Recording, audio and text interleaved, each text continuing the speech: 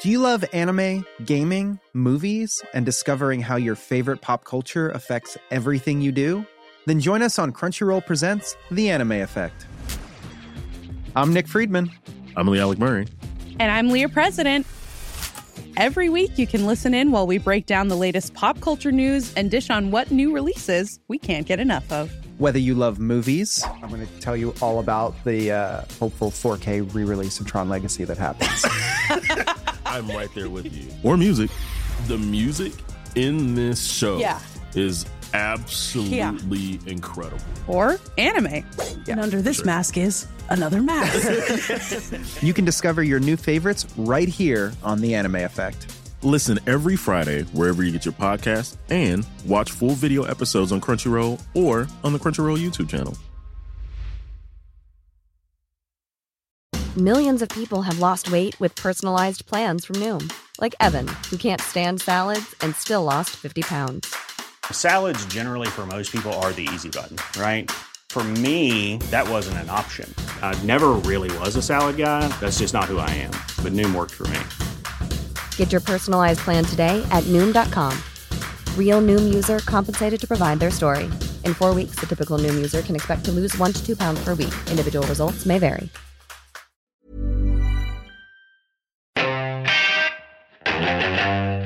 The greatest trick the devil ever pulled was convincing the world he didn't exist. Open the pod bay doors now. I'm sorry, Dan. I'm afraid I can't do that. What's the most you ever lost in the contest? Go ahead. Make my day. Hello everybody and welcome to a brand new episode of Black Hole Cinema with myself, Tony Black, your learned host. And today this is a slightly different podcast in that it's not technically about cinema. It's actually going to be about television, which for years was the lower beast of entertainment, but has enjoyed a renaissance over the last 2 decades and is now in many ways considered as good as, if not better. And it won't just be me rambling at you this time. Here to join me for all things TV chat is my good friend, Mr. Matt Latham. Hello there. And Latham is somebody who watches even more TV than I do. I watch quite a bit of telly in my time, but he's very much a TV buff. And just to say, if you can hear him better than you could Chris Wilson a couple of weeks ago, then it's because he's sitting next to me. I know, wow. It's exciting, yes. This is the first podcast I've ever done where I'm not talking at a computer, which always makes me feel like we're heading into Terminator territory, slightly. And it's the beginning of the end. But yeah, it's cool, and we just thought we'd talk about various different TV-related things that Matt has been watching, and how it kind of relates to film. We are going to tie it into film, to be fair, even though it's something that's, television, it is going to tie into film in various ways that we've thought of. And we're going to have a little quiz, aren't we? Which yes. We're very excited about, and we'll tell you more about that in a minute. But yeah, it's just going to be a podcast that's really talking about television itself and how it's become what it is today, as opposed to in the old days when film was seen as the big, entertainment Premier League thing, whereas it's not quite the same in the world today. Why do you think that is, Matt? I think it might be to do with the ease that people can watch things now. Whereas, for example, you've got DVDs and Netflix or instant streaming like Netflix or Hulu if you're in America. Hulu. Oh, Hulu. Hulu, yes.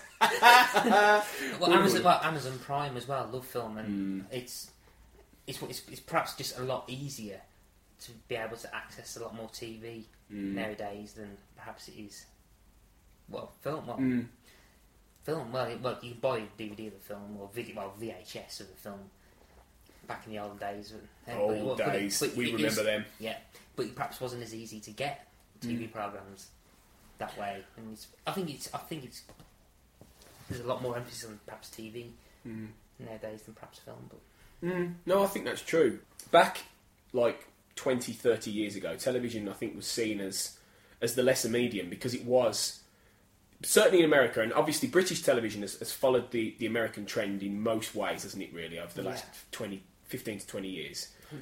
Probably the last 10 more than that. Yeah, probably, yeah. And you only have to look at our biggest drama now, Doctor Who, which is probably the biggest thing on British television, to see the American influence of that, and it's enormous. And it's completely followed the idea of American serialised television, and with production values. But back in, like, the 80s and before, the primetime American shows, if they weren't comedies, then they weren't soap operas, they were, like, fluff or detective dramas, weren't they? It was things like Quincy or Kojak, or it was also Knight Rider or MacGyver. Things that were silly and looked a bit cheap and were fun, but disposable, yeah. But then you've got, but perhaps I think in the late 80s you've started having shows that start to push out or experiment a bit. I think one of the first few TV shows I think I remembered, well, not me remember that I think did that, was a show called, is it Hill Street Blues? Hill Street Blues, yeah. Which admittedly I've not watched at all. No, me neither, but I've heard a lot about it. But it's heard about it. Apparently it was one of the first few shows to use a kind of mockumentary, well, not mockumentary, but like a documentary fly on the wall type of drama, and it was more, and it dealt with the characters' lives, which stuff that's now pretty much a dime a penny with all your procedurals and that. It just shows you all the personal lives and stuff.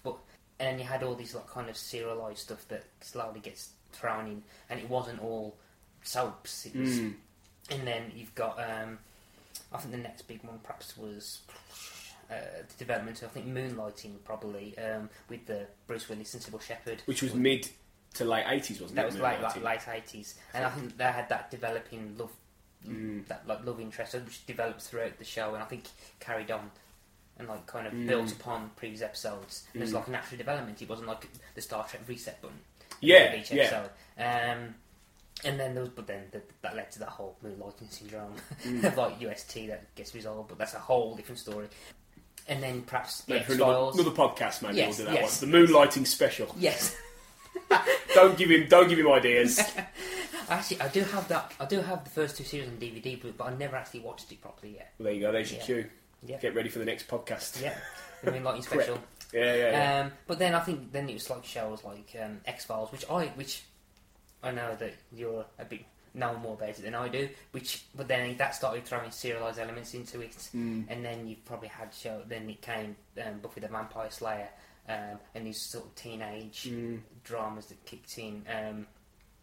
Probably, building on stuff like Beverly Hills 90210 that was actually like a teen soap that was kind of serialised. Yeah, I think it's late years anyway.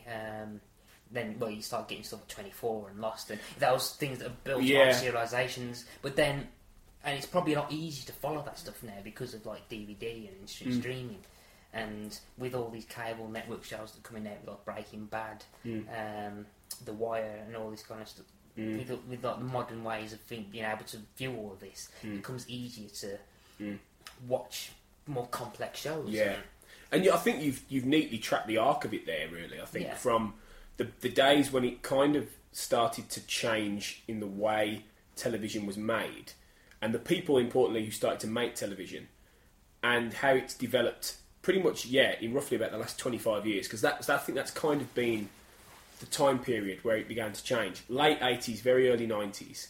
And you've mentioned a few shows there where the big changes, I think, were two things. The one was the serialised television element, and that was encapsulated in things like, say, Hill Street Blues, a lot of the early Homicide: Life on the Streets, a lot of the early procedurals that did a lot of those, even though they had their own, story arcs and solitary things, there were characters you followed to an extent. Yeah.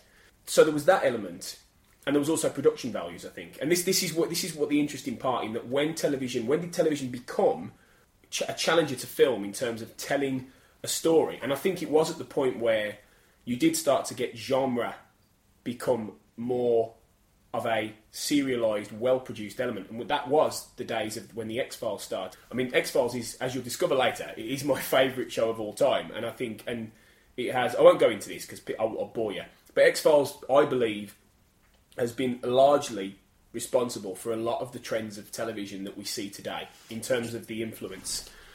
The key word I've always heard is the term crossover, not in terms of crossover of different shows, but crossover of genres. Yeah. Because it is pretty much three. It was pretty much three shows. It was the procedural element. It was the science fiction element. Yeah. And the one that people probably are aware of but don't think of, it's the UST Absolutely. romantic element. Absolutely.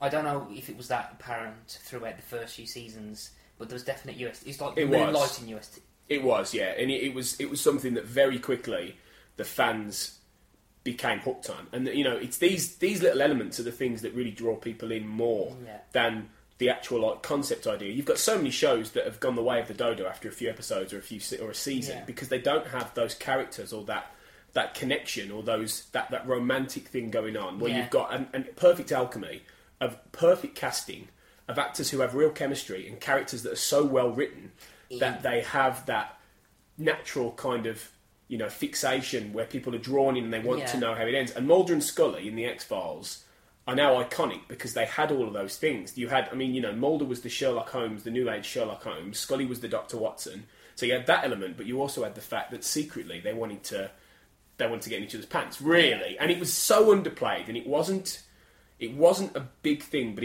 there were looks, there were moments, there was the odd touch, there was the odd, and it got more and more as the show went on and the show changed. But that's the kind of thing that the best shows that changed the way television was made had, and things like Babylon 5, because that's another big one that is less well known because it's very genre, it's very science fiction, but it also had real emotional character arcs at the centre of it. And J. Michael Straczynski is another one who, like Chris Carter, is kind of like a godfather of modern great television. And they're the kind of people, and I was just going to say, one of the things Chris Carter said when he made The X-Files was he wanted to make a movie on television every week. Even though parts of it have dated, a lot of it hasn't. A lot of it you can still see. You could still put it on a cinema screen. It would still be quite transfixed. You would be. And it would hold up even today. And those are things that were made 20 years ago. And that was the beginning of this arc you talked about of how it developed, and then it started to then deepen, I think, in genre, which is when you got to Buffy. Yeah. And then Buffy took that and moved it into a different direction because it tapped a lot into pop culture, didn't it? And a lot of, into that teenage angst, and it got a whole new audience, didn't it? Yeah. Exactly. Well, it had, as you'll find out later on, that Buffy's probably my group of X-Files. It had those relatable characters, as you said, with Mulder and Scully, but then it had it in a unique... it was basically a teenage drama mixed in with science...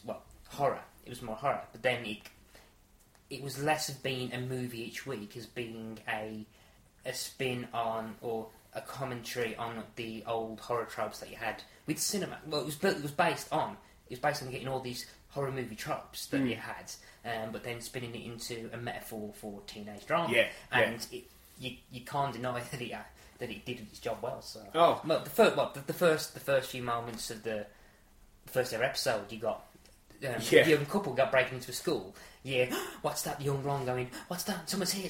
He goes, no, it's fine. Maybe it's something. The cool guy going, oh, there's no one here. And you usually you'd be going, serial killer coming out, bye blondie. And then the blonde girl turns into a vampire and kills the bloke. It's like, okay, and that's the mission statement for the whole show. And then pretty much starts perhaps the more self-referential or self-awareness of the following 15 years. And Buffy's another one that a lot of shows and a lot of ideas have been pillaging or have taken a cue from over the last 15, 16 years. And it's left itself a legacy in terms of what it's doing for television and what it's done for television. And like you say, the self-referential element of cinema that has seeped into television. It's allowed, and Joss Whedon's another one of those great, writers and producers who saw something that hadn't been done before in television. That again is leaping off things that have been done in literature or film or all these different elements, and these shows just made television deeper and richer than it was before, I think. And then when we move into the 2000s, and you've got shows like you say, 24, which was purely serialised, and the whole concept was revolving around that. Even though I will say that the film Nick of Time with Johnny Depp and Christopher Walken had that idea before 24. I don't know if you've ever seen Nick of Time. No. It's a little film with Johnny Depp, who basically is this mild-mannered guy. He's got a daughter, and his daughter gets kidnapped by these crooks who basically say to Johnny Depp, right, you've got 80 minutes to kill a senator in that hotel across the road, or you're going to kill your daughter. And it happens in real time, and he has to find a way, and they're watching him at every point. They've got him completely boxed in. They give him a gun, they say, right, you've got to go and do this, otherwise we're going to kill her in 80 minutes, the clock's ticking. And Christopher Walken's this absolute git who just stalks him all the way through, and the moment Johnny Depp, you think he's going to get someone to help him, Christopher Walken's there going, just do it, you've got another 70 minutes, that kind of thing. And it's a really good little tight film. It's all in real time, isn't it? It's all in real time. It really, it's not got a clock like 24 or anything, but it is all in real time. It happens over that 80 minutes, and it's quite a nice little tight... It's not a perfect film, and it's not particularly, amazing film in a lot of ways, but it's a good little solid idea, and it does it well. So 24, probably quite knowingly, because that would have been seen by people, because it had Johnny Depp in, and Christopher Walken. They probably took a cue from that. So you've got a lot of these things. Slightly random aside, you mentioned 24, Breaking Bad. There was Howard Gordon and Vince Gilligan. Where did they start off? On the X-Files. Exactly. And you can trace a lot of the showrunners and the writers of all of the shows these days that people go on about and they love. A lot of them started, on the X-Files, and quite a lot of them started on Buffy as well, or were around Buffy at the time. Yeah. People like Jeffrey Bell. Wasn't he on Buffy? I think he was more Angel. It was Angel. And now he's running S.H.I.E.L.D., isn't he? Or co-running S.H.I.E.L.D. Yeah. Yeah, you've got... And even on the X-Files, Jeffrey Bell was on the X-Files as well. Later in the season. Yeah, you've got a lot of these guys who started off on these kind of shows. And, another one, Star Trek Deep Space Nine, which deserves a lot of credit as well, because that took... not just a massive franchise, but it was involved in that renaissance of serialised television. You had people like, Ron Moore on there, who then went on and did Battlestar Galactica, which is another modern, and these are all, it's all DNA that builds to the point now where you've got TV drama like Breaking Bad, like The Wire, like Mad Men, like Hannibal, which has got a lot of buzz lately, and all these things that now you get movie actors doing as much television as you do at anything else. One of the things, I don't know if you saw this last week, was that the British drama Peaky Blinders, Tom Hardy has now joined. Yeah. Now, if that doesn't... Things like Cillian Murphy's in that. Now, I haven't watched Peaky Blinders. I've heard a lot about it. I've been told it's very good. But that just proves, Tom Hardy has been in some of the biggest films ever made, right? He's a stone cold movie actor, right? He doesn't have to do a BBC One show, but he's done it because the quality is good enough. And that speaks for itself, doesn't it, really? Yeah, and when leading and continue on to the present day, and perhaps going to TV shows that have that movie budget, so you've got shows like Homeland, which could look like movies, and the biggest one so far is Game of Thrones, which has probably got more of a budget than perhaps majority of movies, and it looks like a movie. It's bloody difficult to follow. Oh God, it's ridiculously hard to follow, but it looks brilliant. It's got the production value is amazing. Amazing. It will stand up for many years. Game of Thrones, and it won't. Yeah, it's a true phenomenon. Really, very little will match that in terms of scope. But looking back, I think Game of Thrones would be something that you'd have to view as a whole. And I don't think if we finished this massive 70-hour movie, that's kind of... Well, and this is exactly the point, isn't it? In that's why, for years, there was probably this reticence of doing what they do now on television outside of film, because, people aren't going to want to watch something that's 50 hours long, But the thing is now, like you say, with the embrace, especially of DVDs, where you can block watch DVDs, you can get a box set and watch them.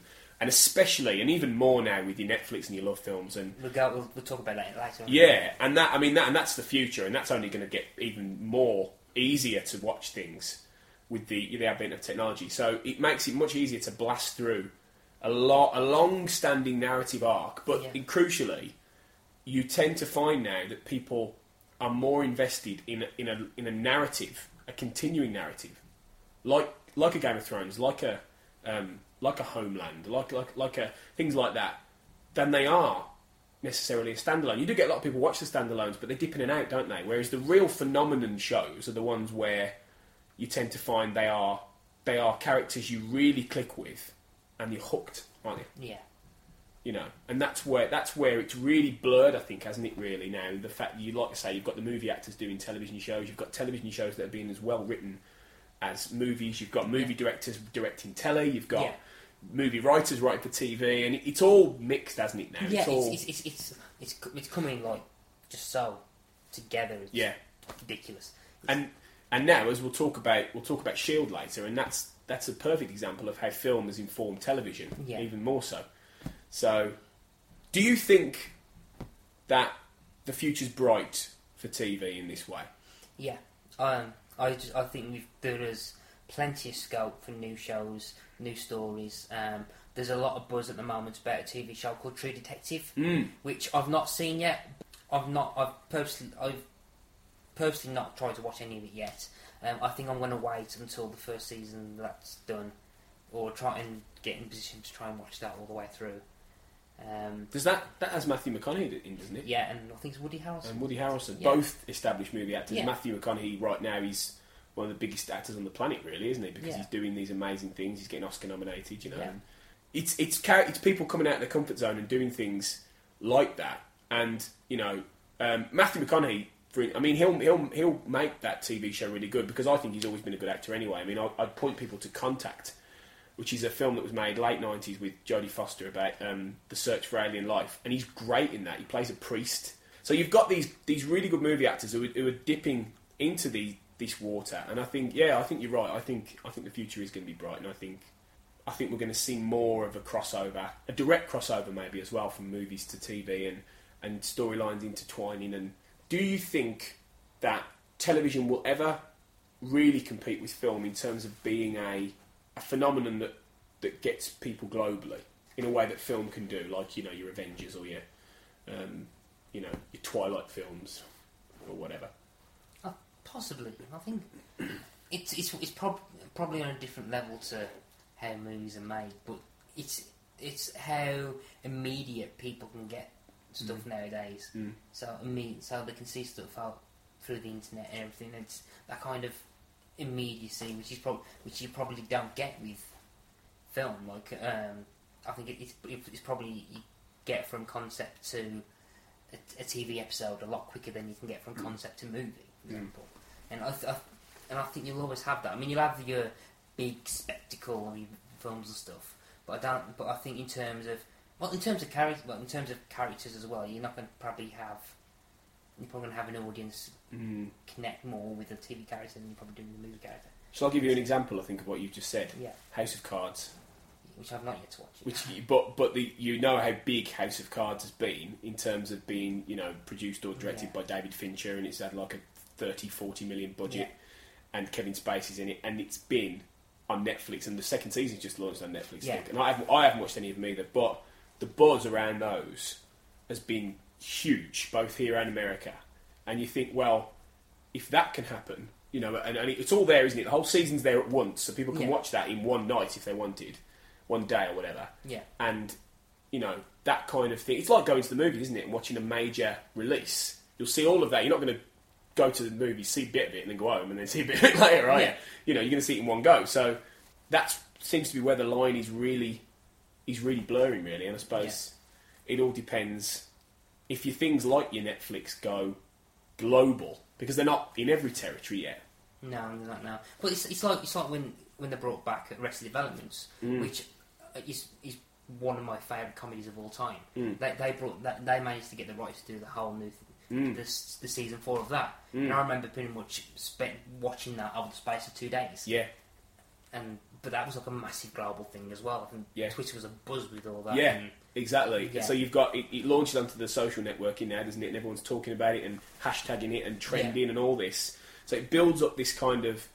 It's almost like where you'd have a packed cinema theatre going to watch, Avengers or whatever.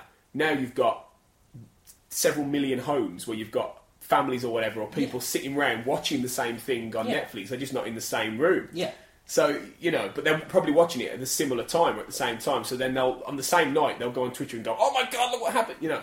So it's strange, isn't it? But I suppose it's hard to, you know, is it the same experience as going to a movie showing and having that, you know, moment where everyone is cheering or laughing or crying or whatever? And that's the difference, I suppose, isn't it? And I suppose it makes it more personal, which I think television always has been, really, hasn't it? I think you're right. I think the future's bright. Cool. Okay. What we're going to do is Matt came up with this idea of us having a mastermind of each other's favourite, not just TV shows, but specific seasons of TV shows. So Matt went with. Well, you tell us what season did you go?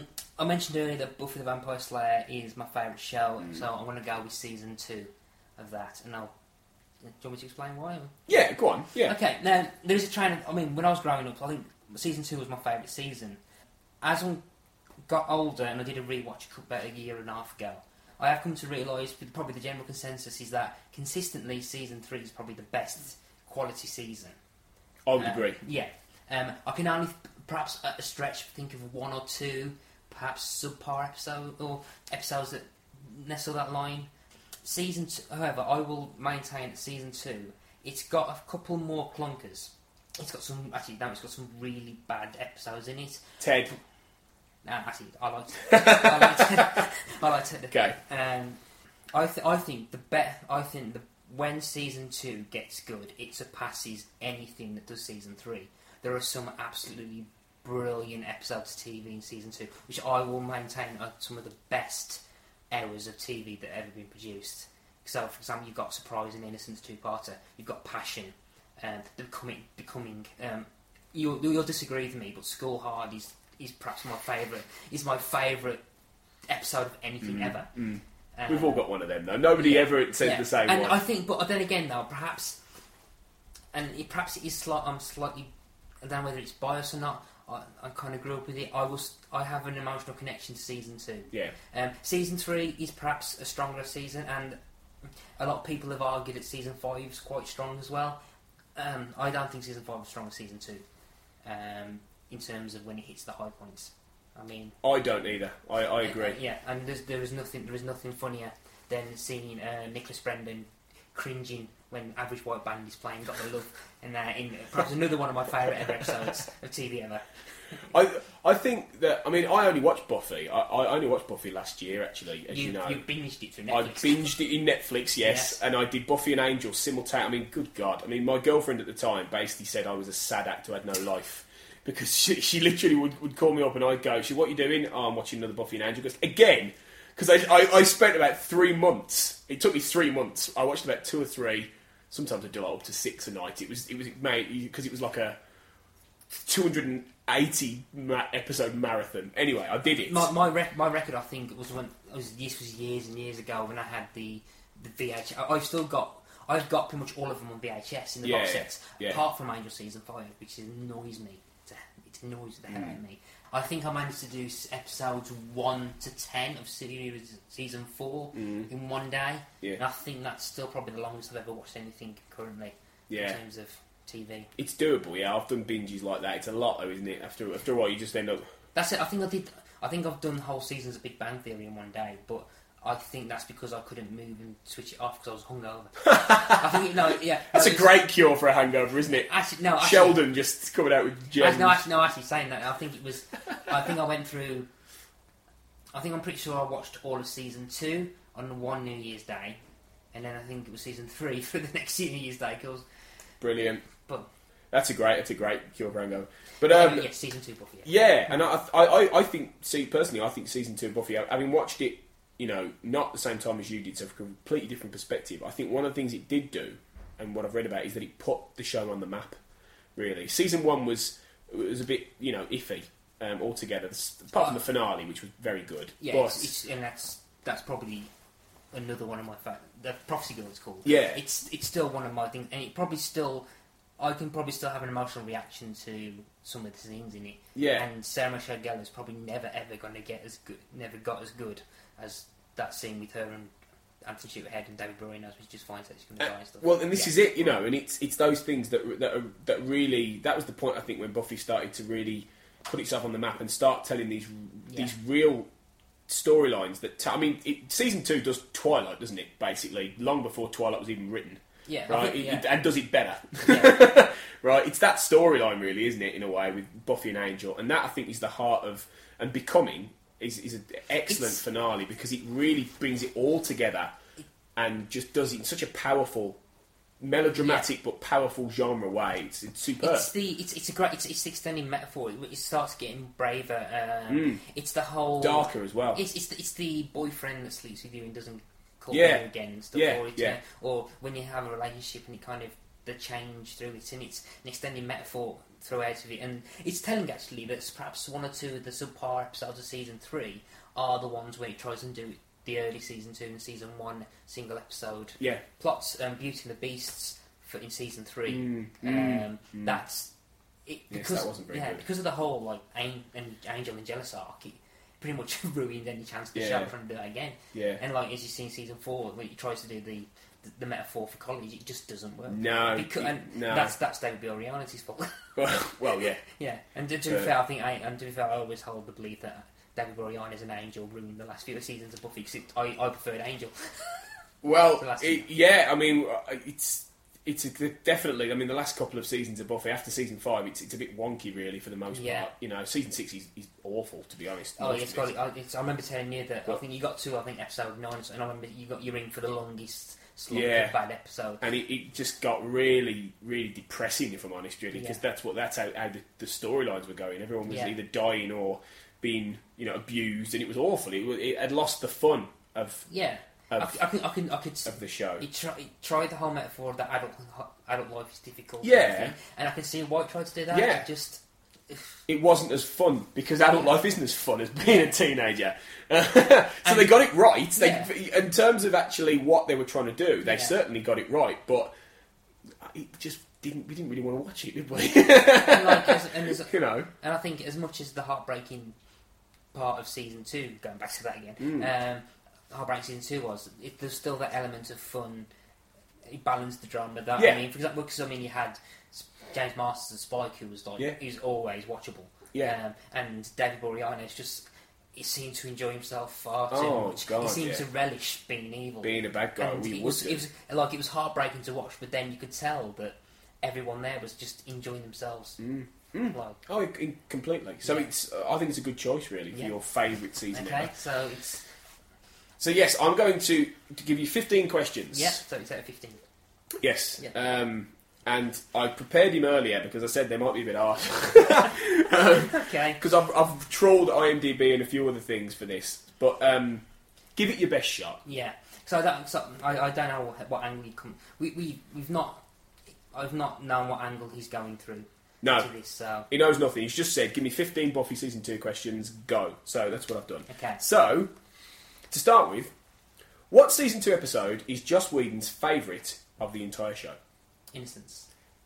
Well done. 1 point to Mr. Latham. The episode where Buffy and Angel first sleep together and Angel first turns bad. So and it basically involves Buffy using a rocket launcher.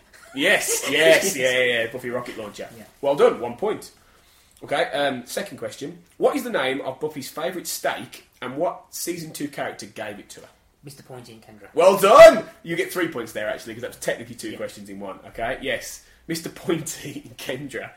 And Kendra was another vampire slayer, wasn't she? Who came in and didn't last very long, really, did she? Yeah. But she was a bit of a template, I suppose, for the later ones that came in, wasn't she? Like your Faiths and people like that, and all the potentials and things. Yeah. Okay, this might be the first difficult one. What episode got an Emmy Award for outstanding hairstyling for a series? Now this is on Wikipedia, so if you've looked at Wikipedia, I didn't think it won an Emmy. It did for outstanding hairstyling. Yeah. Which episode? Bloody hell! Have a guess then. Potluck. Halloween. No.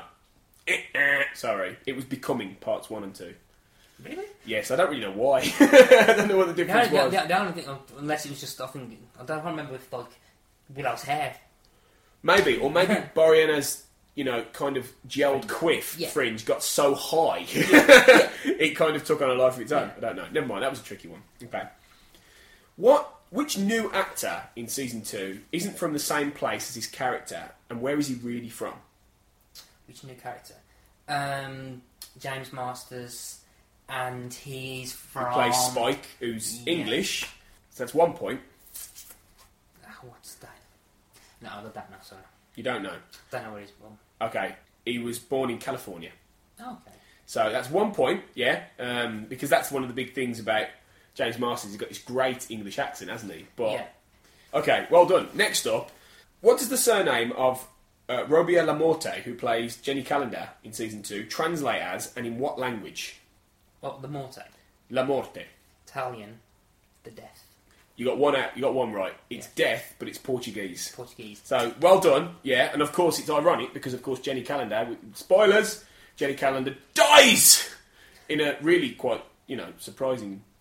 Oh my god! Way. Really. Yeah, there's there's Joss Whedon quote where he pretty much says he wrote that episode one to make sure that people who didn't think that Angel Jealous was actually Angelus. No, he actually is evil. He's actually evil. He's not Angel anymore. And two, basically saying goes, hey, all that cast of mine, don't get too comfy. Yeah. You could all go. Yeah. Okay, next, what role in what major blockbuster post Buffy did David Boreanaz, who of course is such a central part of season 2, turn down based on how he played Angel? So they saw how he played Angel, and they wanted him for this major blockbuster. But what was it? And he turned it down. You any idea? This was post Buffy. This was a couple of years after Buffy, and he went off and did Bones instead. I'm gonna make a major stab in the dark. Go on. Jack Ryan. No, it was Batman. Really? Bruce Wayne in Batman Begins. Christopher Nolan offered it to David Boreanaz before Christian Bale. No way. Can you imagine how his career would have gone if he'd have taken that role? That would have been ridiculous. And I think he would have probably done it very well, actually. Even though Christian Bale was a great Batman, I think Boreanaz would have been really good, actually. I'm trying to picture Boreanaz's Batman voice. Would have been a bit more laid back, I think, really. Swear to me. Come on. No, we're all friends here. That was a pot shot one. I didn't know this one either, that one. So that, fair play. Good guess. Now, you may not get this one, because this is really random. Which major US recording singing artist was technically an executive producer on Buffy? Technically. This is really random, and it's very tether. Wow. I'll give you a clue. He's a woman. Doesn't narrow it down much. So that's only half the world cut off. Yeah. Major recording artist. Not necessarily someone particularly major now, but somebody who has been major for quite a while.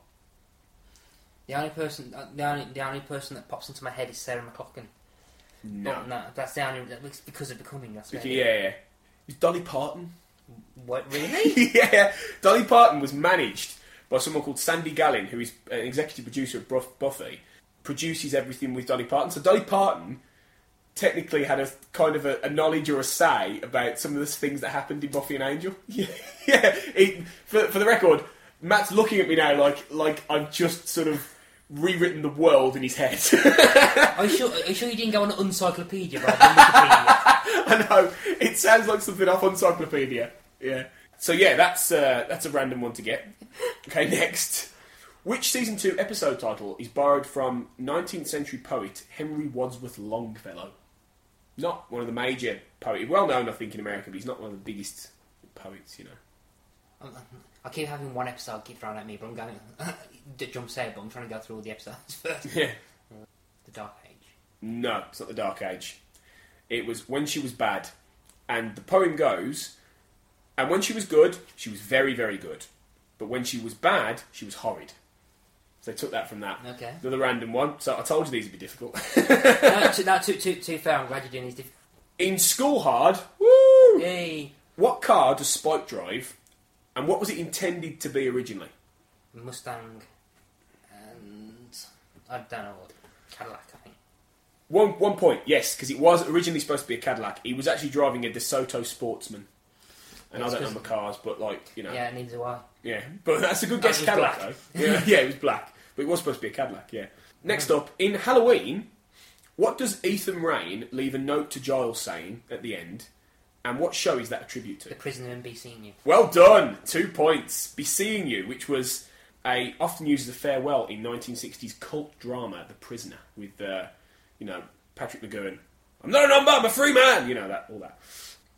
What season 2 episode did Joss Whedon get the idea for Angel, the show, from?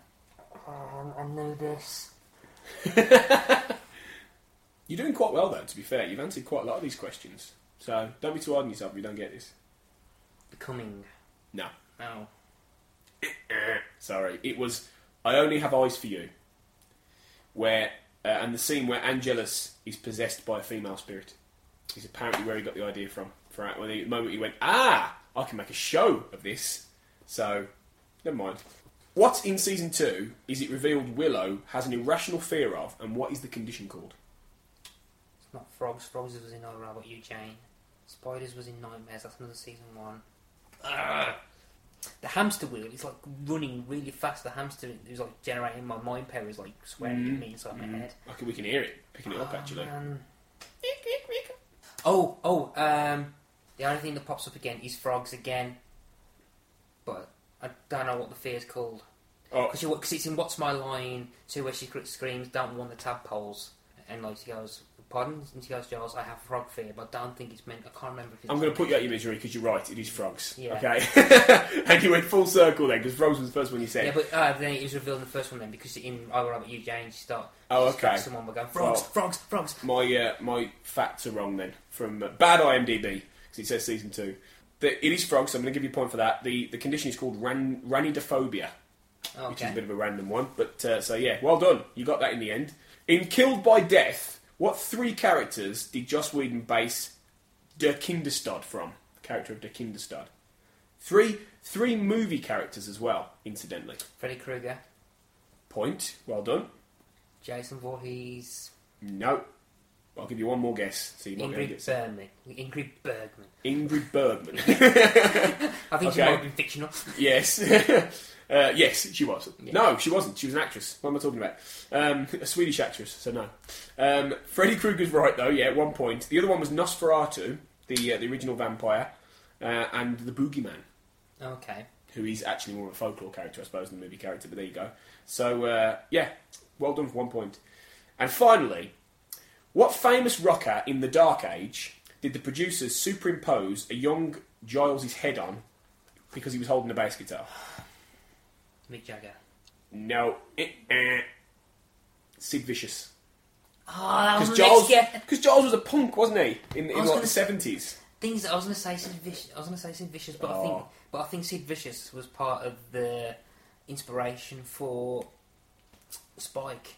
As well as Billy Idol. But then, of course, there was the whole thing later in later seasons of Buffy that Giles and Spike had this very sort of twisted kind of father-son, older brother thing because Giles kind of reminded himself of Spike, didn't he, in the when he was younger? So they kind of tapped into that more as it went on. Is it Tabula Rasa where it goes? The blood father and son after that memory wipe, and he goes, yeah. "What's my son? Randy? You call me Randy? You just call me desperate for a shag, Giles." Or horny Giles, aren't you? Yeah, they had some great things. So, okay, final score then. You have scored 11 points. So well done. Well, I'm not quite sure because we had a few questions that were double, but I would estimate around 20. So that's pretty good. You've got over half. So well done. Well done. That was a good innings because they were quite tricky questions there. Mm-hmm. There will be another quiz later on because Latham's going to test my knowledge of another show. It probably won't be as difficult as well, we'll see. Don't say that yet. But for now, we're going to move back on to some talk, and we're going to talk about 2 shows, but neither of which I've seen, incidentally, so I'm going to let Matt take the lead and talk about these. Okay. But the first one is the American version of The Office. Yes, The Office US. I was pretty much trying to find a show to binge watch, and a friend of mine pretty much recommended watching The Office. So, I ended up going through in a period of 2.5 months, going through and watching about 201 episodes of this, which is pretty much a good feat. I think it was pretty much from November to the end of January, I think, and pretty much throughout Christmas, all I did was watch The Office. There's either that and play Final Fantasy VIII. That's a whole other story. So, I wasn't sure what to expect when I first watched it, because obviously I was a massive, massive fan of the original with Ricky Gervais, and it's a massive part of British culture. And I remember watching the first few episodes of season 1 when it first came out, and the first Well, the first episode is pretty much a toe-to-toe retread of the first episode of the UK one. Even the gag of where Tim pretty much puts Gareth's stapler in jelly and everything. That's copied there. It's like he put his whole stuff's copied in there, but it's just slightly changed the Americanisms. And I think I watched that, and I think I watched another couple, but didn't really get into it. But throughout the years, I've heard good stuff about it and all this kind of stuff. And as I said, I think I was trying to think of things to do, and I was having a chat with a friend, and she recommended The Office. And I thought, okay, I'll sit down and watch that. And went through the first series, and then the second series got into that, and that's when it started to spin its own unique visions of the characters. So it wasn't really, it kind of cast off the shadow of the UK. Well, one of the things that is unfair that a lot of people try and do is compare these, and we're not going to go down that road. But one of the things that's interesting is how and when it distinguished itself from the original show. Because I mean, I think I watched the pilot of The Office. I think I have watched the pilot actually, and I did quite enjoy it. But it's because I'm a massive fan of the original Office. And I remember watching it before anyone knew who Ricky Gervais was and all this. At the very beginning, I used to tape it before anyone became big. And it was weird then watching the American one. And I didn't necessarily think it wasn't as good. It was just a different kind of take. But when did it really blossom into not being that same idea to an extent, just being done in an American style and become its own thing? And what was the change, really? I think it was season 2. I don't know exactly what perhaps happened behind the scenes, but I think they changed the lighting, because they changed like. So I remember I went back and watched the first episode again, and the lighting was different. Everything feels a lot more brighter in season 2. They toned down the David Brentisms out of Michael Scott, which is Steve Carell's character. Steve Carell, if you should know who he is. He's pretty much movie star extraordinaire. I love Lamp! Yeah. Brick. Yeah. And can I just interject and just quickly, just as an aside, say, Steve Carell is in a film I watched the other day called Crazy Stupid Love, which, I don't know if you've seen this, Matt. No, I haven't, no. You'd like it. It's a great romantic comedy, and Steve Carell is fantastic in that, and you can see where, he's got a lot of this from. Steve Carell is one of the major weapons of The Office. Otherwise, it was pretty good, and but they kind of start morphing about it. They have a kind of background character. Pretty much every person that works in the office gets their own quirks, so they have like a massive ensemble feel to it. They start to spin original stuff onto the characters.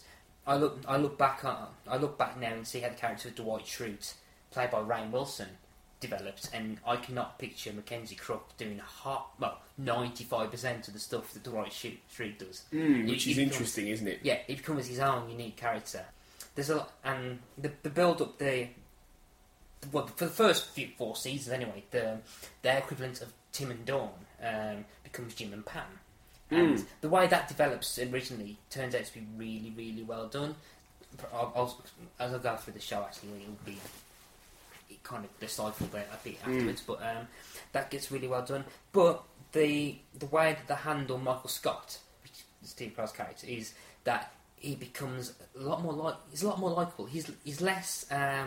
Whereas David Brent was perhaps very, very ignorant and was very self-belief and everything. Yeah, was quite frustrated. Everything. Yeah. Michael Scott, he has the mindset that he'd rather be someone's friend, but he doesn't fully perhaps understand when the lines cross. So he doesn't have the social skills basically to do what he wants to do. So where someone there's like an ongoing joke where perhaps then there's he'll always make a comment about the character of Pam's breasts. Oh right, okay. But then instead of coming off like an ongoing joke, it'll sound kind of a bit too pervy, or he doesn't know the fine line between the jokes and stuff and everything.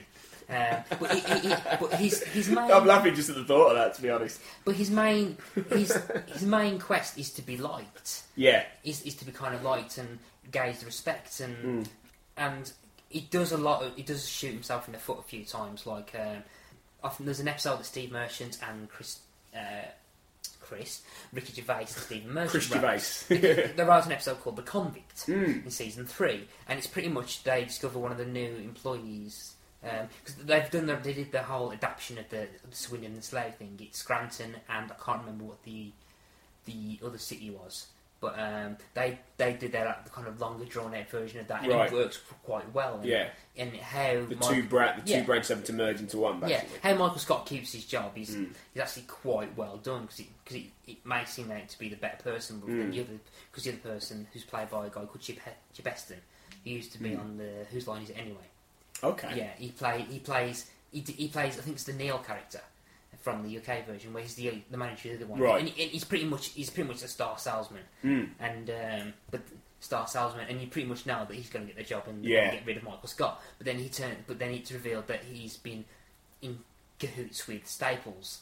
Okay, yeah, he's a crook. Well, not Staples. Well, he's pretty much been using the job offer to manage both this merged branch, and managed to get more money from Staples, and he moved to Staples, and the character of Jim.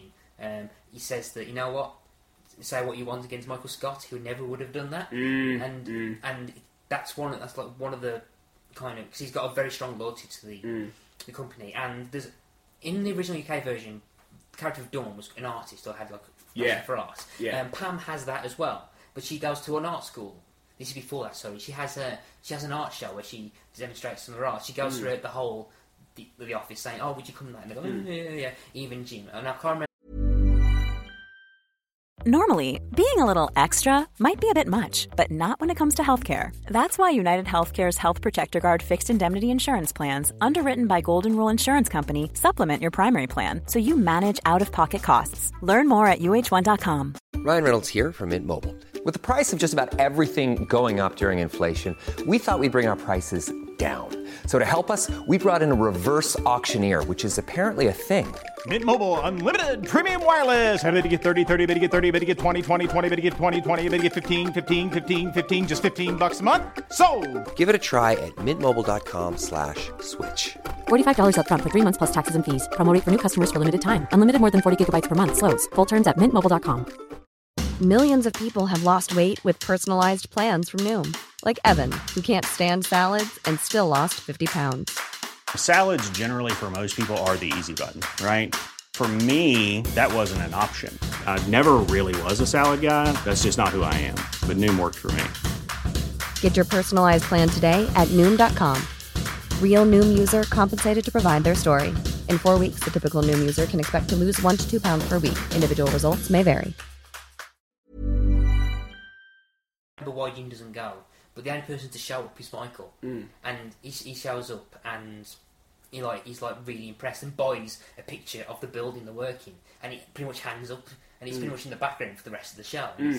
But he's the only person there, and she's quite touched and kind of moved by it and stuff, and that kind of change, and that I always think of that for him, and that kind of encapsulates his quest to be liked.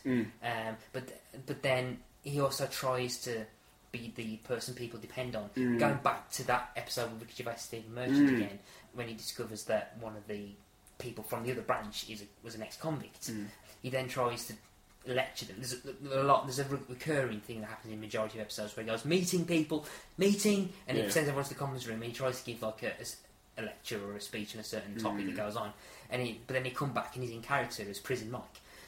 So he goes, "Yo, I was in prison, bitch," and he starts yelling at people, and he doesn't work as well as he likes to work. But he means well. He kind of means well, and which is where, I mean, there's definitely a very different path between both shows there, isn't there? Because obviously the British one was a lot more, probably a lot colder to an extent, really, a lot more icy in terms of what it wanted to really show, which was a completely deluded fool, really. But in essence, it was the same thing in that the David Brent character, again, he just wanted to be liked. Really, he just wanted friends. He just wanted friends. He just wanted people to listen to him, and and that had, I suppose, more of an ending which kind of was a bit more like the American Office, because the finale of The Office itself is actually quite touching in places, and it really does. In the end, that David Brent is a nice guy.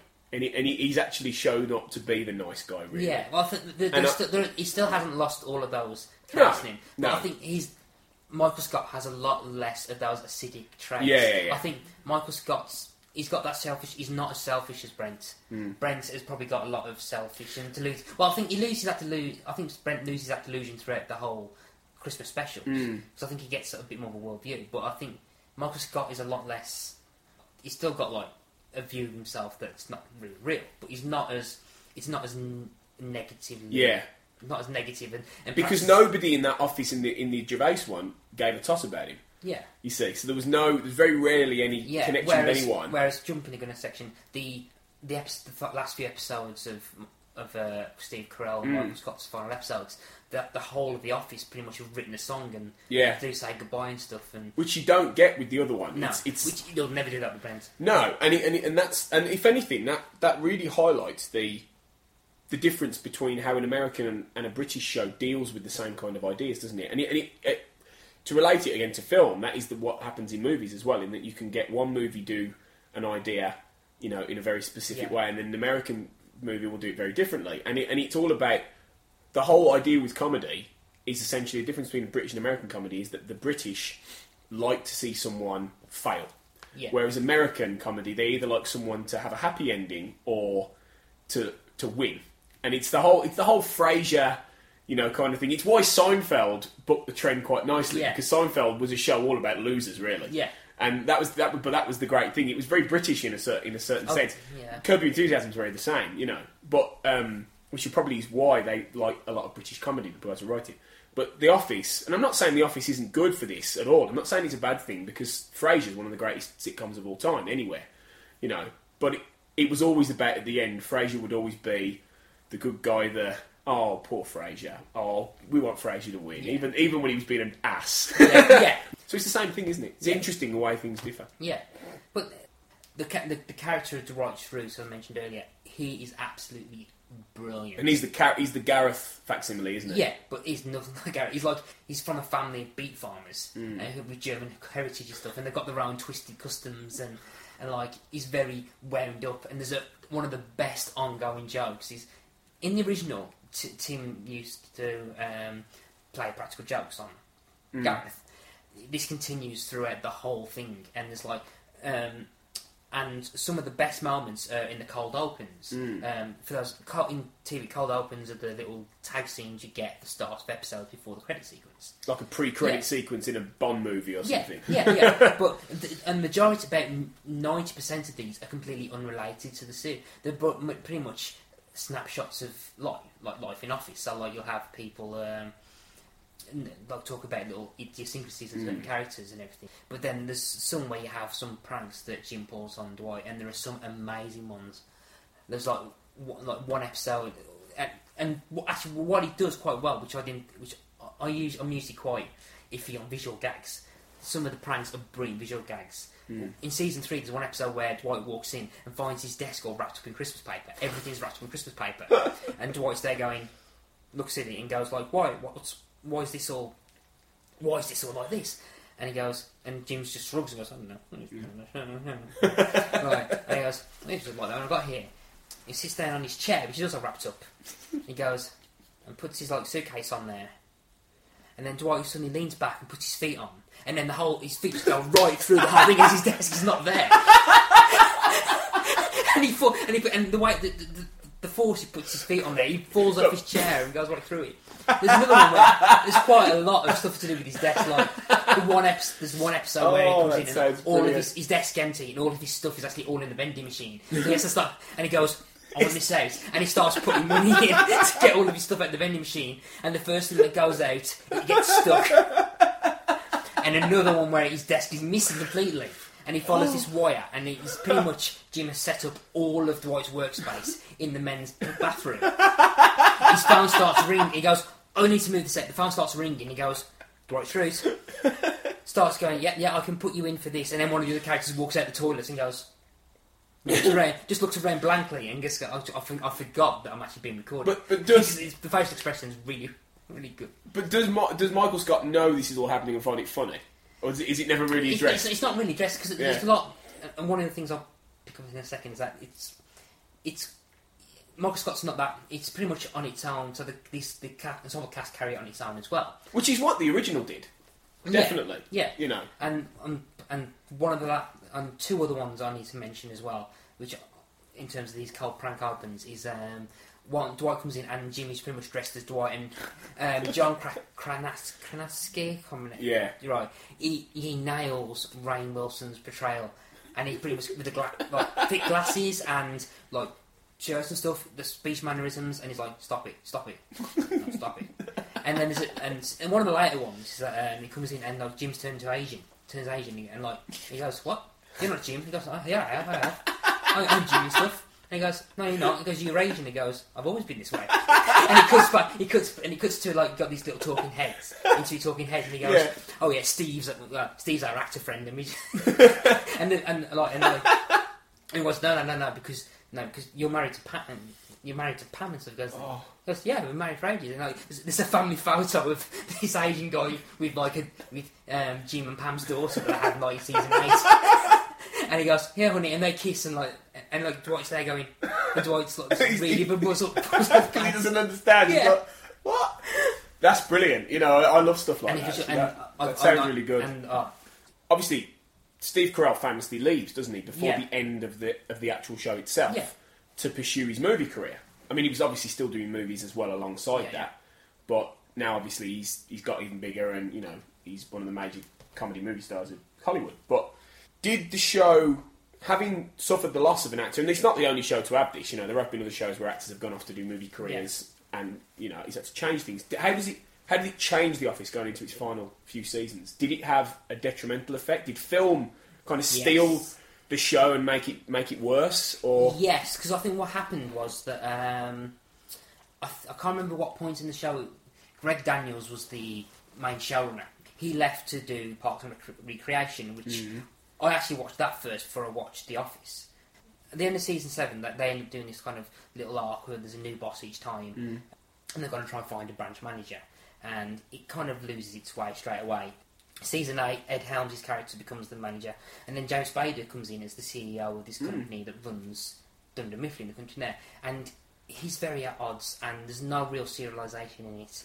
And one of the main problems with season 8 is that it gets very cartoony, and it doesn't, and the character of Andy becomes really unlikable.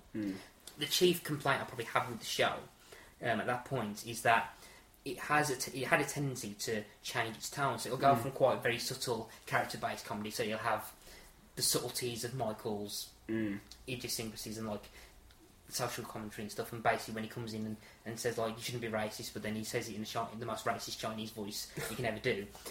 But then you'll have cartoon stuff. So Dwight, probably the chief example, is that he'll get really quite cartoonish, and he'll start doing stuff that is not exactly realistic. Or, like you'll see his farm, and he's got his cousin Mose, which is played by I can't think of the actor's name, but like he's like very Amish. He's got a massive like Amish beard and stuff. And like he'll like come in wearing like costumes and stuff.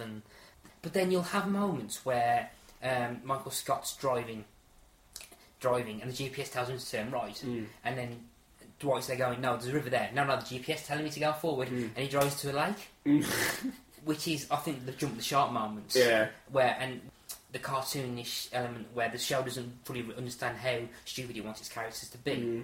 Without Michael Scott, that kicks into up a notch, because you've got James Spader being James Spader, right, and being hypersexual all the time.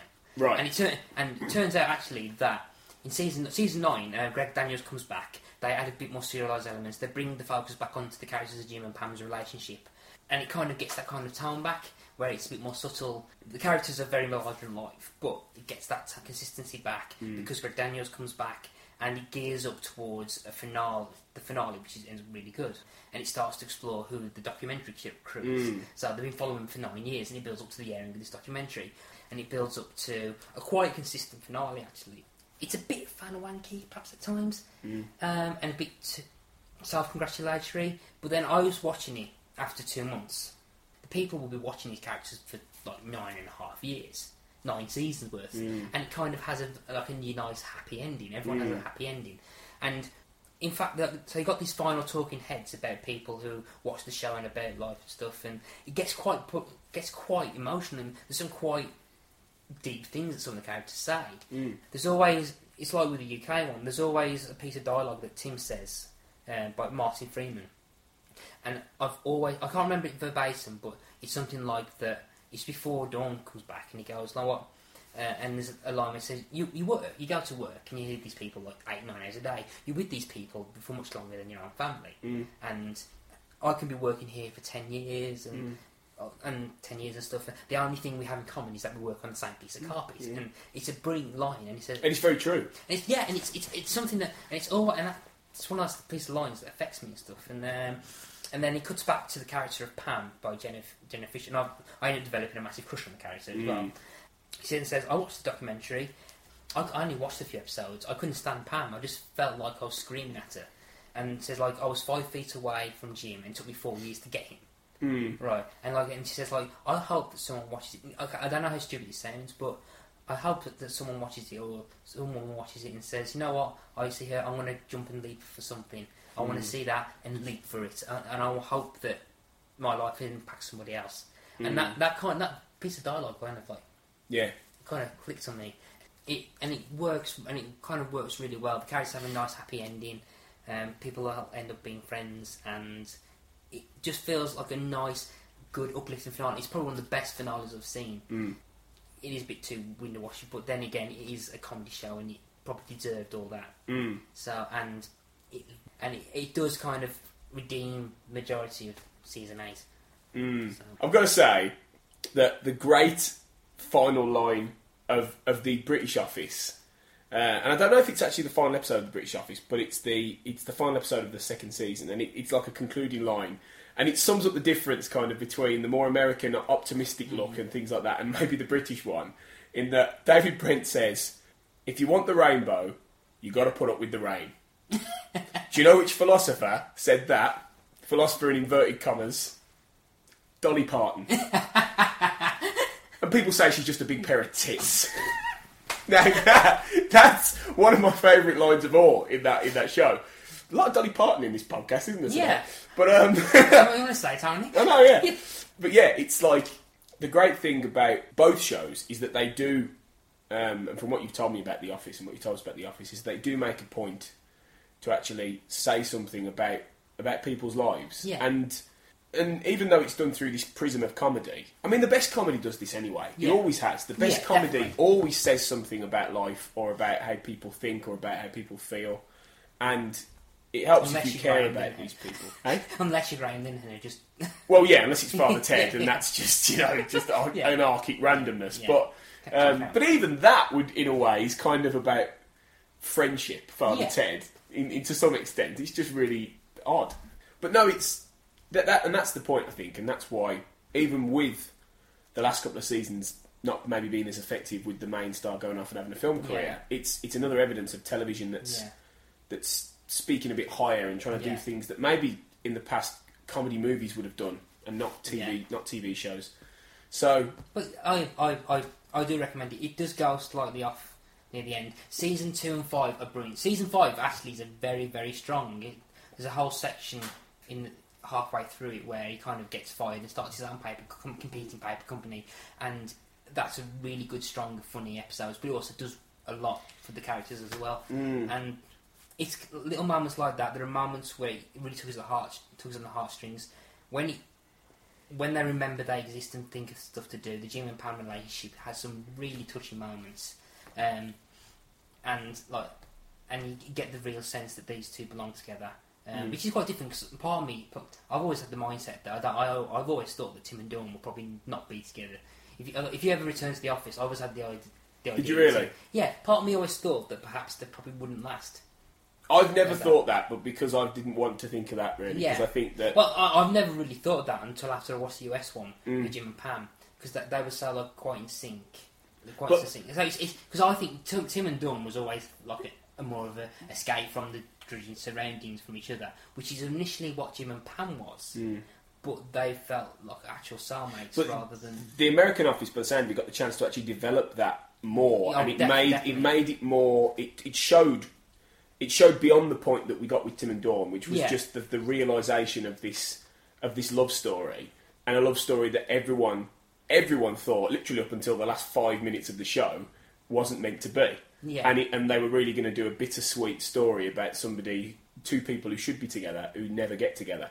And of course, then there's that marvellous moment where you think Yeah. it's finished, and then she comes back and she kisses him, yeah, and it's massively romantic, and it works beautifully. It shouldn't, but it does. I think it's like that. To know that the song that plays is I can't remember which version of Only You it is. Is it the Flying Picket version? Or is it the other version? Is it the Yazoo version? I think it's the Yazoo. Yeah, it's the Yazoo version. That song is now synonymous with that scene for me. Actually. Well, it is between. It's between that. It was until I watched Fringe. And the first episode of the last season of Fringe has that song, and it's brilliantly done. To be fair though, I mean, I played that song, and that just reminded me. That but it did remind me of The Office, definitely. Yeah. But yes, anyway, yeah. But no, but that's the thing. You know, it's two shows of the same genesis doing things in different ways, and again punching its weight for television. So if we've got one really good show by and large, let's talk about one that maybe isn't punching its weight so far, which is again something I haven't seen yet. But this perhaps ties into movies even more, because we're going to talk about Agents of S.H.I.E.L.D. Yeah.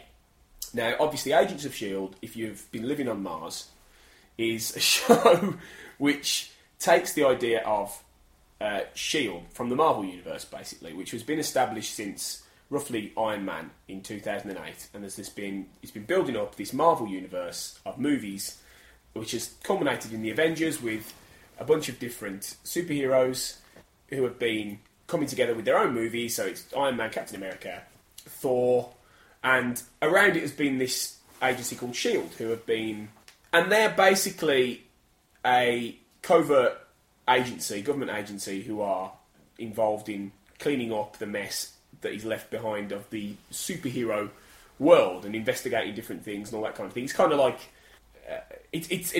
on paper it sounds like a perfect idea in that it's a TV show that spins off a key part of the Marvel Universe that the Marvel films will never have time to devote to properly because, simply, they're dealing with these characters.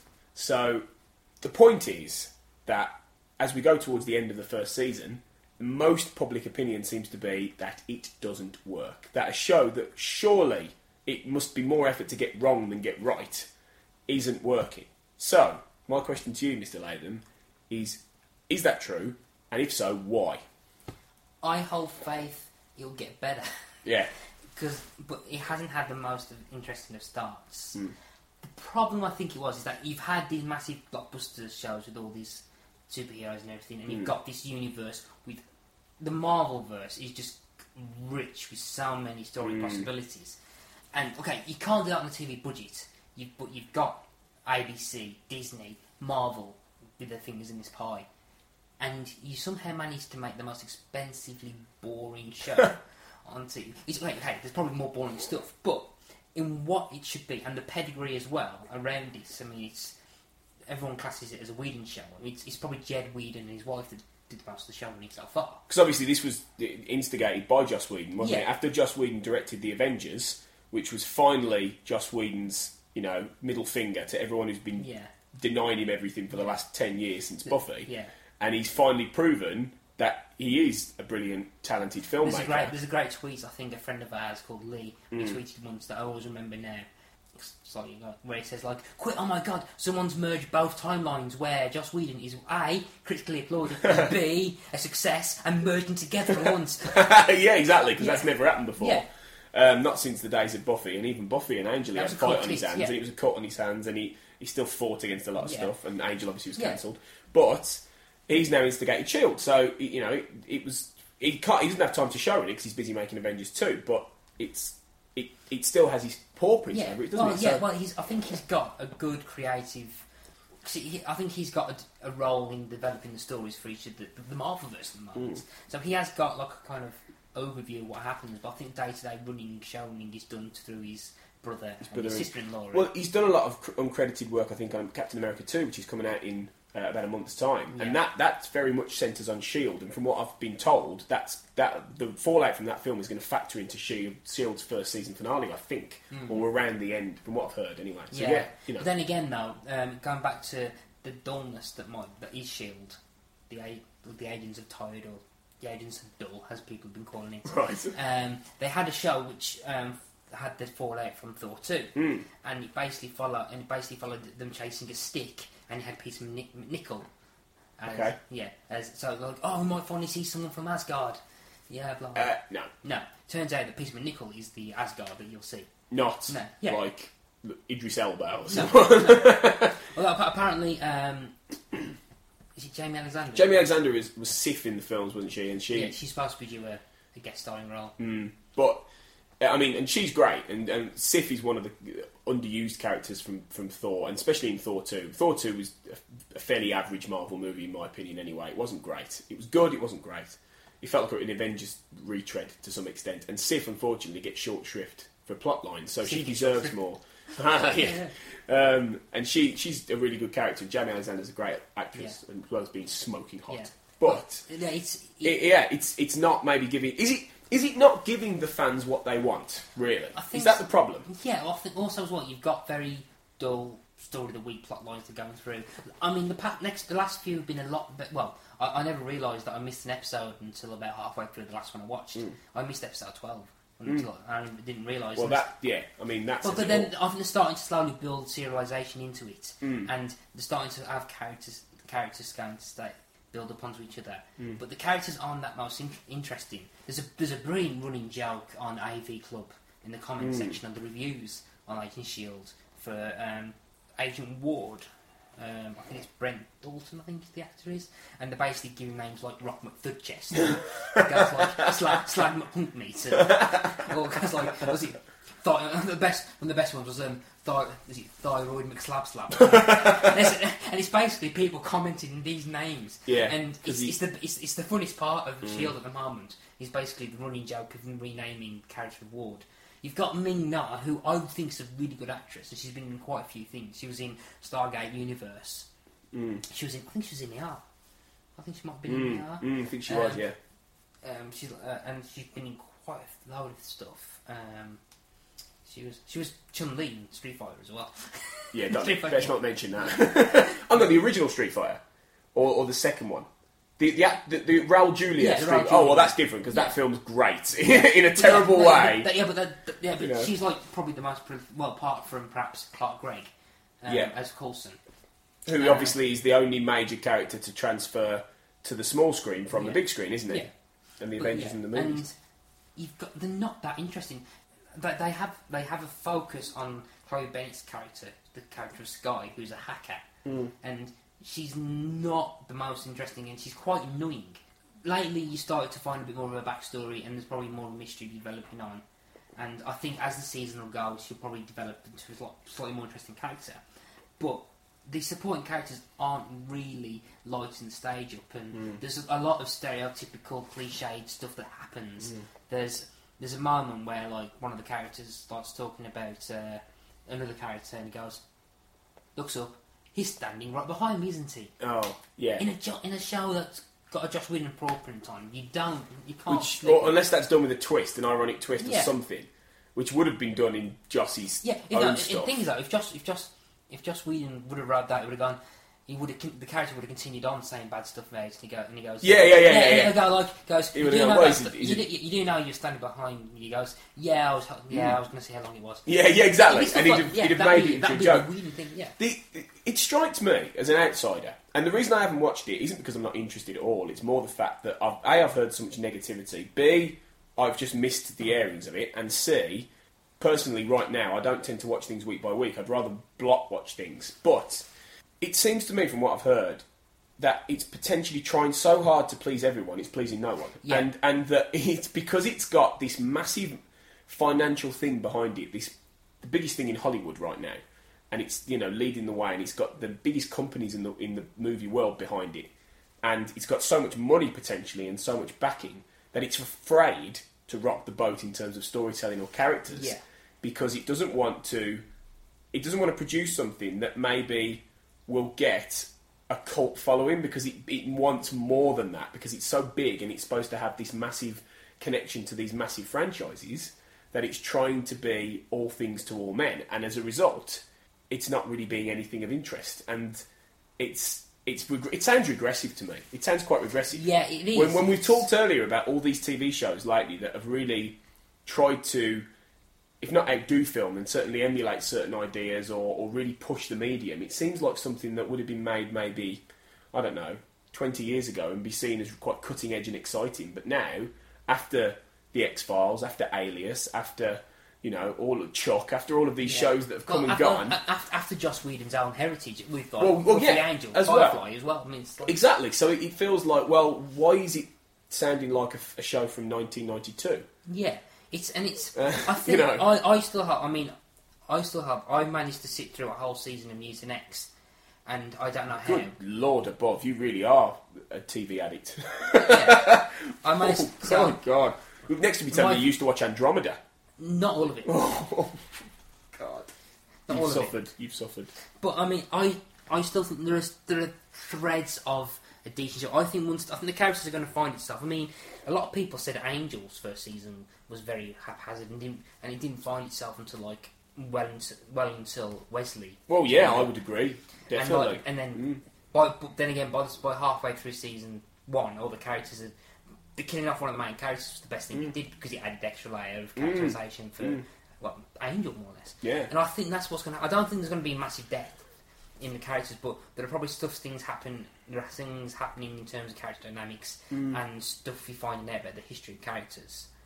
They're starting to develop. Because I still think that the first season of Fringe was... I gave up on Fringe originally, episode 7, and the only reason I started watching it again was because people were telling me it's about the third season. Definitely, about alternate dimensions and stuff, and I'm a massive sucker for time travel and alternate dimensions. So, but I'm also quite strict in that I have to watch everything cohesively. Well, yeah. So I had to go and... But, I mean, Fringe is an example of a show that... You wouldn't get the same amount out of it if you hadn't watched from the beginning, you know. And even though the beginning was very procedural and slow, and I mean it suffered. Unfortunately, it was around the time that a lot of Fox shows were making episodes that were about 50 minutes. Yeah. And Sarah Connor Chronicles suffered from the same thing in that those extra 5 minutes sapped the pacing something rotten. It was ironically one of the times when more time didn't do the show any favours, because it didn't mean. As opposed to 42 minutes where it has to run on gas, it was slowing it up. And you can do that with the Sons of Anarchy, where if anything you don't have enough time to tell everything because it's a big mosaic. But with a show that should be an action show or a sci-fi procedural show, it needs to move. And you know, things though, even though if it's 42 minutes, it still doesn't move that well. Well, that's the problem. Fringe had as much. I use Fringe as a defence. Well, Fringe didn't work that well when it first started. Someone says yes, but Fringe still had Peter Noble as. John Noble. Peter Noble. You fused Peter Bishop and John Noble. And to be fair, that's not the first time I've done that. But it had John Noble and Joshua Jackson. Yeah, and things though, it was more like you got John Noble being amazing and Joshua Jackson going, hang on, what happened to this snotty-nosed kid that was in Dawson's Creek? Because he was great. He was really deadpan and funny and cool. Yeah, definitely. And it'd probably take about another season before Anna Torv became... And Olivia actually felt like a main character. But she was never the best thing in the show anyway, to be honest. But that's the point, in that it... She was the best... Then again, though, season 3, I think she drove the first half of season 3. Yeah, I'm not taking anything away from her, but the point is that Fringe, from the beginning, even though it maybe didn't have the stories all the time, and it didn't have the pacing, it had two excellent characters who were excellent all the way through, with two really good actors. Does S.H.I.E.L.D. have that? No, really? It's developed. J. August Richards is starting to become like a kind of minor character through it. And for those, J. August Richards was Gunn from Angel.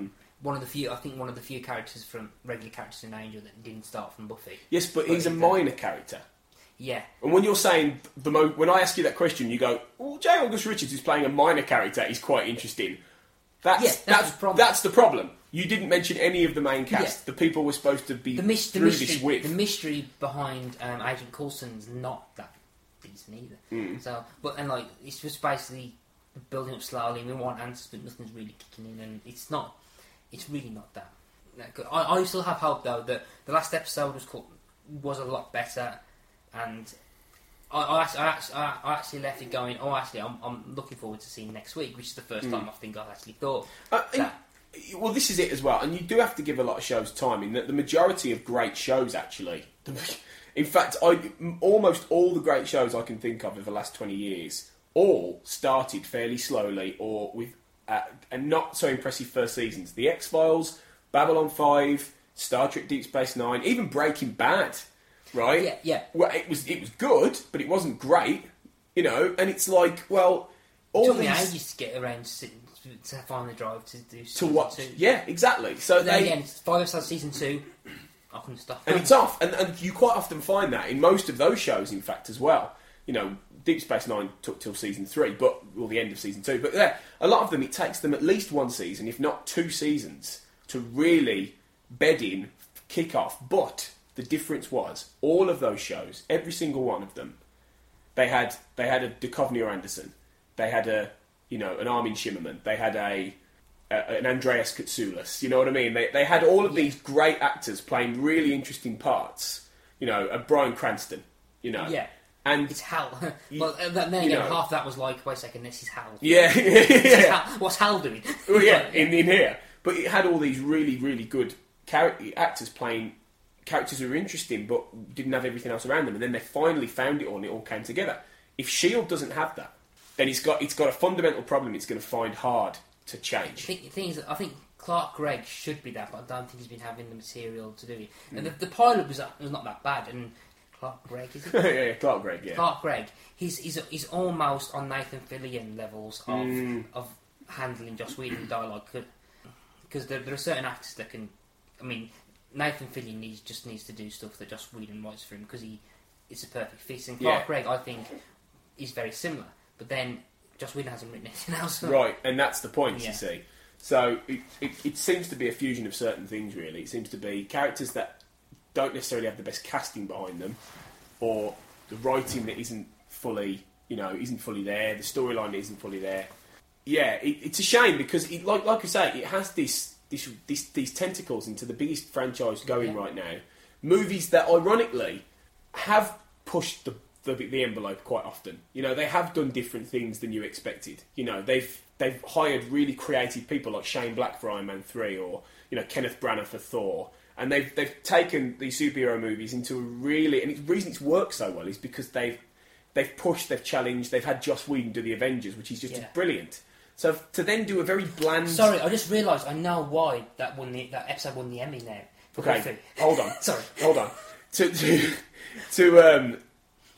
go from that to a very dull, piecemeal TV show seems a real disconnect, and it seems like I mean, it'll definitely get a second season simply because it's S.H.I.E.L.D. and because of the money. But let's hope that it really does do the movie series justice, and kind of keep proving the idea that, because it's an important show in the sense that it's an indicator of what might happen more in terms of these big movie franchises spinning off into different things. I mean, you could well have, if the DC Justice League thing comes off with Man of Steel and Batman, you could well have certain characters spin off into TV shows on certain networks from that. So, like how well Arrow's doing, for instance. I know that's not going to be part of it, but there was even talk of Arrow going onto the big screen to be part of that. Do you know what I mean? I don't think that's going to happen, but it's let's say Arrow's going to probably getting a spin-off about the Flash as well. Right, exactly. So, you've got all these different things coming off that are going to connect to movies and movie characters and things like that. And if S.H.I.E.L.D.'s going to need to... S.H.I.E.L.D.'s leading the way to an extent. It's pioneering that. And it needs to step its game up, I think, to prove that can work. Because that's going to be a big thing for the future of TV, I think. And movies. So, come on, S.H.I.E.L.D., get your game up. Yeah. Go on, then. Sorry, I'm sorry for that outburst, but I think the talk of Joss Whedon, and I suddenly realised that I think it would... I Only Got Eyes for You that one? I think it was... Becoming. No, it wasn't. I said Becoming, but it wasn't. Hang on, for what? For the Emmy? Yeah. For the hairstyling? Yeah. No, that was Becoming. Was it? Yeah. I've Only Got Eyes for You was the Angelus thing. The him becoming... Thinking of Angel, the show. Oh, because I suddenly thought it was to do with the 1950s. No. All that build-up, and it was wrong anyway. Yeah. Okay. We're going to move on to the final little bit, which is going to be my quiz. Yes. Now I've chosen, and this is going to be a complete shock to you if you've been listening all the way through, I've chosen the X-Files for my quiz, and I've chosen Season 2 as well. Because for both these shows, Season 2 is where it really kicked in properly. And, the first season of the X-Files was a lot more standalone. It was very procedural. It had some good ideas, but it didn't really know what it was yet. And it had some great episodes in there, and Mulder and Scully were starting to come together, and the characters were there. They just needed a bit more seasoning. Season 2 Well, it starts off and they're not on the X-Files, you know, and it's all been thrown up in the air, and they have to really get back into it, and it takes a real turn simply by the coincidence of fate in that Gillian Anderson was pregnant, and she became pregnant and she had to go off, and they went, oh my God, how are we going to write round her pregnancy? Okay, let's have her abducted by aliens. And from my research, it turns out that was the best thing the show did. Well, for the long-term planning. It was the trigger for a mythology that lasted for the rest of the show's life. And, you know, you'll get critics and people debate whether it was a good idea, whether the X-Files should have really stayed a procedural, supernatural monster of the week kind of show with the odd alien episode. Like season 1, I personally think it was the best thing it did because it started to make it about Mulder and Scully as opposed to it being about the cases they're on. And at that point, it became a phenomenon. It was at that point that everyone was hooked. The 2 episodes where she was taken, Dwayne Barry and Ascension, Dwayne Barry especially, is a phenomenal piece of television. You know, it won Emmys for guest star and everything. Steve Railsback, who played Dwayne Barry, and it's got just some stonking acting. And the season 2, the arc of that, I've just answered one of your questions, haven't I? Carry on. I can see on his face, he's grinning. And he's going to have no questions left by the end of it. And hurry up. Yeah. And it just escalates from there. And it's still got plenty of standalones, but it's got some. Season 2. If people say, "Oh, the X-Files was terrifying," season 2 is the show I would point them to when they say, "Why is it terrifying?" I'd point them to episodes like Fresh Bones, which was to do with voodoo, which is absolutely shit scary even today. You know, it's got really dark episodes, like Irresistible, which is about a death fetishist who basically starts taking bits of the dead, and it's terrifying. And it was the show, personally, I think, at its best in many ways, simply because it blended the characterisation with the stories and the mythology, ended with a whomping cliffhanger that really threw the show up in the air, but also was terrifying and inventive and funny and creative. And the show was still good for many years, but I don't think it's ever been quite as good as season 2. And it's always the season that I rewatch first. If it's on Netflix, I'll put on an F Emasculato or a Die Hand de Violet. I'll just put these episodes on.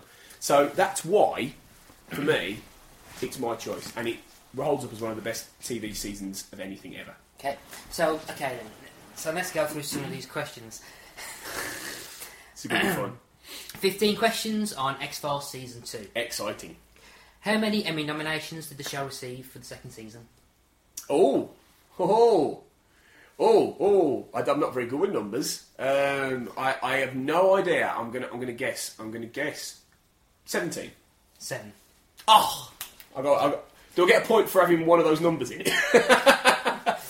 Which actor/actress was nominated for Outstanding Guest Star? I could offer you a hint if you want to, but I don't.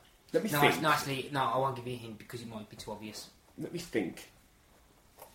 Well, I did just say Steve Railsback, but I think he won. So, I don't think that's the answer, is it? Stop putting your poker face on. He's staring at me. Right, I'm going to go with Steve Railsback because you were grinning earlier. No, it's not. It's CCH Pounder. Oh, CCH Pounder. For the same episode, Dwayne Barry as the hostage negotiator. Oh, got it. How many episodes did Chris Carter write? He didn't write the premiere. That was Morgan Wong. He wrote Dwayne Barry and he directed Dwayne Barry. He may have done One Breath. He was involved in Colony, Endgame. He would have done Anasazi. 8. I've got 7. Oh! I can't name which ones, so I haven't got them written down. So far I got 9 out of 3. Yes, I'm doing awful, and you thought these were going to be easy. Okay, that said though, if you don't get this one, which episode didn't contain Gillian Anderson? Didn't contain 3. Yes. With the vampires. Yes. Where Mulder was on his own investigating the vampire cult in Los Angeles. Really good episode, actually. Yeah. Side fact, little bit of trivia. He met his then girlfriend, Perry Reeves, in that episode. That was originally a question that I changed. Yeah. Okay, difficult question. Name the actor who played Dwayne Barry. Okay. This is hard. I think it begins with Bob, Chuck. No, it was Steve Railsback. Yes. Yes. Chucker. What were Bill Mulder's last words? Forgive me. Yep. What actress... After being shot by Alex Krycek in a fantastic moment. What actress was supposed to play X before being recast as Stephen Williams? Natalia Nagulich, who played Admiral Nechayev in Star Trek The Next Generation. Yep. And that's a good scene, actually. That is on YouTube, that scene of her as X. So if you're a fan of the X-Files, look that up, because it's fascinating to watch. Okay. She was the template also for Marita Kovarubias in later seasons, who replaced X. So. Okay. Who played Samantha Mulder in Colony? Megan Leach. Yep. Who reoccurred many times over the season. Name the episode that Krycek and X are introduced. Sleepless. Yes. It's episode 4, I believe. What was the main intent of the herbal drug in Excelsior Stay? The main intent. Oh, the main intent. That was a creepy episode, that haunted hospital. What was it meant to do? I think it was being cultivated by this Japanese guy in a basement. I think he was trying to stop people being able to see the ghosts. No, it's the other one. What was the other thing? What do you mean? There was something it was meant to do first. I think that was a side effect. Well, that's what Wikipedia tells me. To make cure the old people of something? I don't know. I pass. It was curing Alzheimer's. Close. Name the substance that possessed Dr. Chester Ray Batten. Soft light. That's the name of the episode. Hang on a minute. Hang on. Because it was... What's it called? Hang on. I love Soft Light. It's a great episode. Tony Shalhoub playing Dr. Banton. Dark Matter. Yep. Yeah, that's it. Yeah. Which future Aaron Sorkin lead appeared in this season? Bradley Whitford. Yep. In Firewalker. Yep. He got killed in the volcano. Yep. Originally, I was going to ask you to name the episode. Can you name the character? Dr. But this isn't a question. This isn't actually a question. This originally it was, but I changed it afterwards. Dr. You're not going to get any points for this, by the way. No, but I just want to get it now. Dr. Venglos? Daniel Trepkos. Trepkos! That's it, Trepkos. I think it's Daniel. It is, you're right, Daniel Trepkos. So far, I think you've got 7 out of 12 so far. It's not bad. Name the boat featured in Dud Khan. Oh, God, Dud Khan. On the ghost ship. Oh. You know, these questions are completely different to what you asked. Yeah, but they're still tricky, though. You've done well. That said, though, these last 3 are ones that I changed after he texted me this morning saying that some of these were going to be difficult for me. So I deliberately tried to do these some are hard. ones. No, I don't know. The USS Ardent. Forgot it, yeah. Okay, I wouldn't have got that. What were the messages that were found on the kidnapped teens in Wisconsin? I can give you the episode if you want to. It's Red Museum, the episode. He is one, she is one. Yep. Yeah. 8 out of 14. And the last one is... What age was given in Paula Kern's personnel file? That's from our town. Yeah, I was going to give you the episode. About the cannibals in the chicken. It was the penultimate episode of the penultimate episode of the season, yeah. What age was she supposed to be? She looked young, but she wasn't. 55. 47. Oh, it's close. Because she looked like a teenager because of what she'd been eating and made her look younger. Oh, go on then. What's my total? Oh crap! I think it was. I think it might have been 7 or 8. 7 or 8 out of 50. I'll take that. Yeah, that's roughly half. I think. Yeah. So I think we both did all right there. Yeah. I think fairly. They were good questions though. Very good questions. And I know the details around them, around the answers. It's one of those things like oh yeah, I know. Oh yeah, on the tip of your tongue. Yeah. But no, that was fun. That's going to wrap it up. This has been a long one. That's what she said. Hey! Thank you, Michael Scott. Yay! We've talked TV. I think we've tried to tether it to movies as much as possible. But the whole idea of this really was meant for the original Black Hole show. But I still wanted to honour us doing it because I wanted to talk about it as well. And even though I like to support the case for TV, I'm more pro TV than movies. Well, there you go. Well, exactly. there's an ongoing joke that beat me to this. Yeah, there's an ongoing joke that I think I'll just beat him to the punch. He was going to mention that there's that I haven't seen a lot of films, and a lot of the famous ones that people see in their kids, and probably because I was watching TV at the time. And it's a running joke in our friendship circle in that we go, "Oh, have you seen Jurassic Park?" I know you've probably seen Jurassic Park, but have you seen Jurassic Park? no, I haven't. And we're like, of course he hasn't. It's like, of course he hasn't. Of course you haven't. You're laden. But no, it is interesting how, you've got two people. I mean, I love TV. I've always loved TV. I will frequently watch TV. But my first love is movies, hence why I'm doing this podcast, And one of the big things I'm doing this year is watching more movies and seeing more movies and learning more about film. So, but it's great because you're doing the other side of it. You're doing TV. You're managing to keep going with a lot of the television. I mean, what's impressive about you is that you'll watch things at like 6 a.m. before you get to work, which I couldn't even do if I wanted to. Well, so I've usually got like a 45-minute window from when I come out the shower and then when I have to leave. Yeah. So like, I'll get changed, changed, dried up or something, and I'll just have something running on the background. It's usually either 1 40-odd minute show or 2 or 2. So I used to go through 2 episodes of The Office before work because I could just fit them in. I used to do watching Lost at like about 5:30 in the morning. Oh my god. I'm surprised you haven't had irreparable brain damage. Not because Lost is a bad show, but because it's so mad and complicated. I couldn't imagine watching it that early. Certainly for the rest of the day. Well, it did, yeah. Every task was easy after. Yeah. But yeah, hopefully you've enjoyed our little talks about a couple of TV bits, and TV in general, and us testing each other. So thank you for letting me invade your podcast and change the subject matter. It's been an absolute pleasure, despite the fact, yes. This was called Black Hole Cinema, and we've not talked about cinema. Too fair though. He goes, here's my guest, Matt Latham, we're talking about cinema. So, I saw this. I haven't. I also saw this. True, actually, yeah. It would be. I watched Demolition Man. Oh, speak about that. Yes! One day we'll do a whole film podcast on Demolition Man, which I actually wouldn't mind. Yeah, it'd probably be longer than the actual film. It might be, yeah.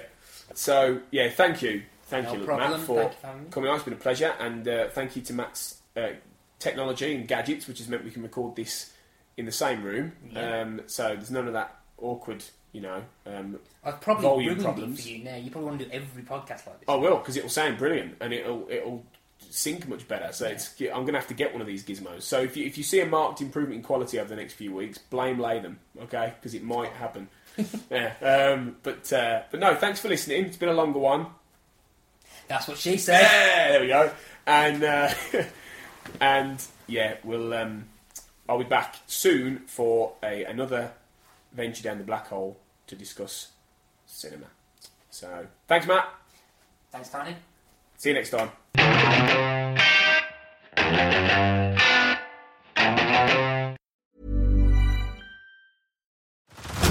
Head over to Hulu this March, where our new shows and movies will keep you streaming all month long. Catch the acclaimed movie All of Us Strangers, starring Paul Mescal and Andrew Scott. Stream the new Hulu Original Limited series, We Were the Lucky Ones, with Joey King and Logan Lerman. And don't forget about Grey's Anatomy. Every Grey's episode ever is now streaming on Hulu. So, what are you waiting for? Go stream something new on Hulu.